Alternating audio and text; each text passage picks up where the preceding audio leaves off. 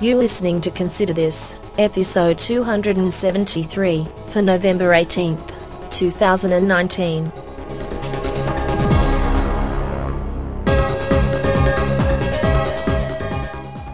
Good morning, good afternoon, good evening, whenever, wherever, and whoever you are. Your presence is requested at the latest episode of Conservative Commentary in 10 minutes or less. This is the award-winning podcast Consider This, and I'm Doug Payton, inviting you to join me for a rather short party. Please RSVP to considerthis.ctpodcasting.com. There are many ways to let me know what you think, all collected there in one place. That's CT as in Captain's Table. The firing of a whistleblower, an awkward situation for 6 Democratic senators, and the changing of the mind of Richard Dawkins. That's coming up. Hey there, Michael Ray. I see you were the latest addition to the Facebook group. That just proves how intelligent you are, along with all the other likers there.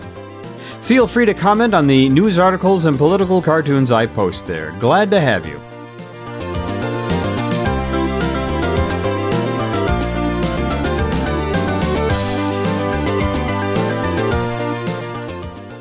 Looks like the whistleblower got fired. That darn Trump, how could he? Well, no, not the Ukrainian whistleblower. ABC News fired the one who leaked to Project Veritas a video of the reporter Amy Rohrbach complaining about how the network sat on her interview with one of Jeffrey Epstein's accusers for 3 years. Well, not the actual whistleblower, just one of the people who had access to the tape. They never proved she leaked it. Well, she doesn't work for ABC now. She works for CBS, and they fired her for that unproven allegation. Well, then the actual leaker, who is going by the pseudonym Ignotus, which is Latin for unknown, released a letter through Project Veritas saying that they got the wrong person.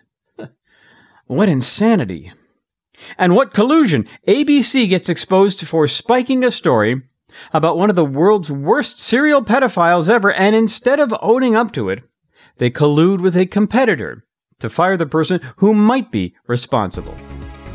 Just keep that in mind when you hear reporters and pundits on either network covering the Ukrainian phone call whistleblower. What hypocrisy.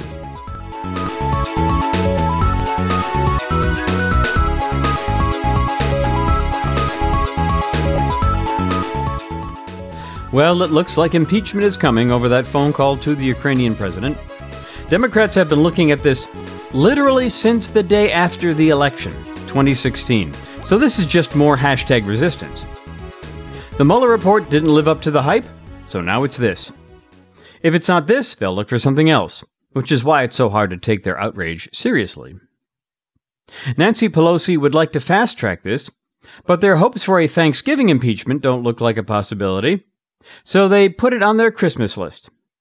So if the House impeaches Trump, which is like indicting him, then the Senate holds the trial. But here's the thing. If the Senate uses the rules from the last impeachment trial in 1999, then hearings would begin promptly at 1 p.m. 6 days a week, Monday through Saturday. This includes the attendance of Senators Elizabeth Warren, Bernie Sanders, Kamala Harris, Cory Booker, Amy Klobuchar, and Michael Bennet, all of whom are running a presidential campaign. If an impeachment trial happens anytime late this year or early next, it'll run up against the Iowa caucuses and the New Hampshire primaries. Advantage, Uncle Joe Biden.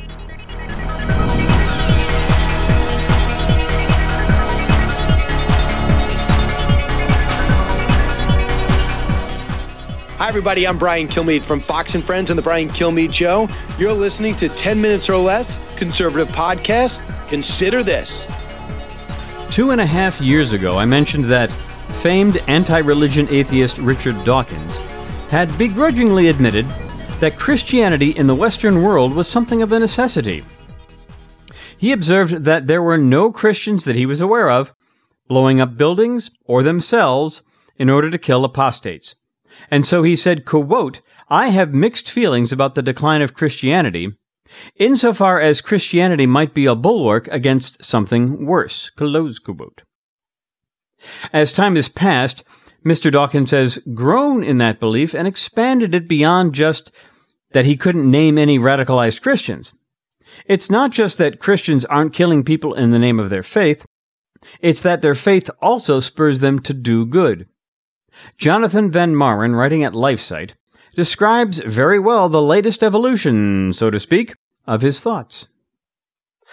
Dawkins discusses these ideas further in his latest book, Outgrowing God.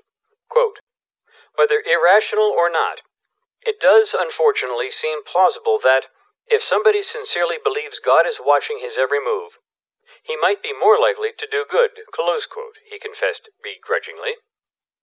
Quote, "I must say that I hate that idea. I want to believe that humans are better than that. I'd like to believe that I'm honest whether anyone's watching or not," close quote. While this realization is not a good enough reason for him to believe in God, Dawkins says he now realizes that the affirmation of God's existence does benefit society. For example, Dawkins admitted, quote, "It might bring the crime rate down," close quote. He's gone from Christianity being less bad to being more good. That's certainly a leap, considering how he has suggested that parents should not be allowed to instill religion into their children.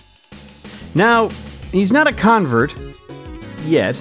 He still thinks the belief itself is useful, though he doesn't believe there's an actual God out there. Religion is just utilitarian to him, and that's fine, one step at a time.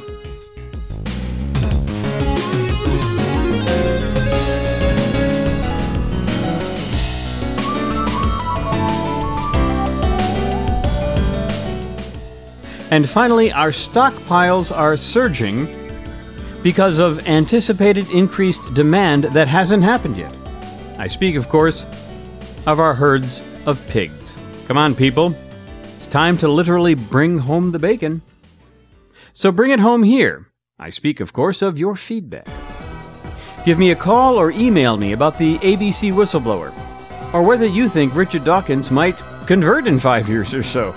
Call 267-CALL-CT0, 267-225-5280, or write me at considerthis@ctpodcasting.com.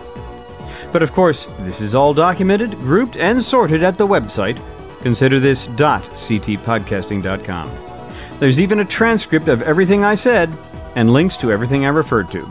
What more could you ask? Well, thanks for listening, and for giving me a chance to let you know what I'm thinking.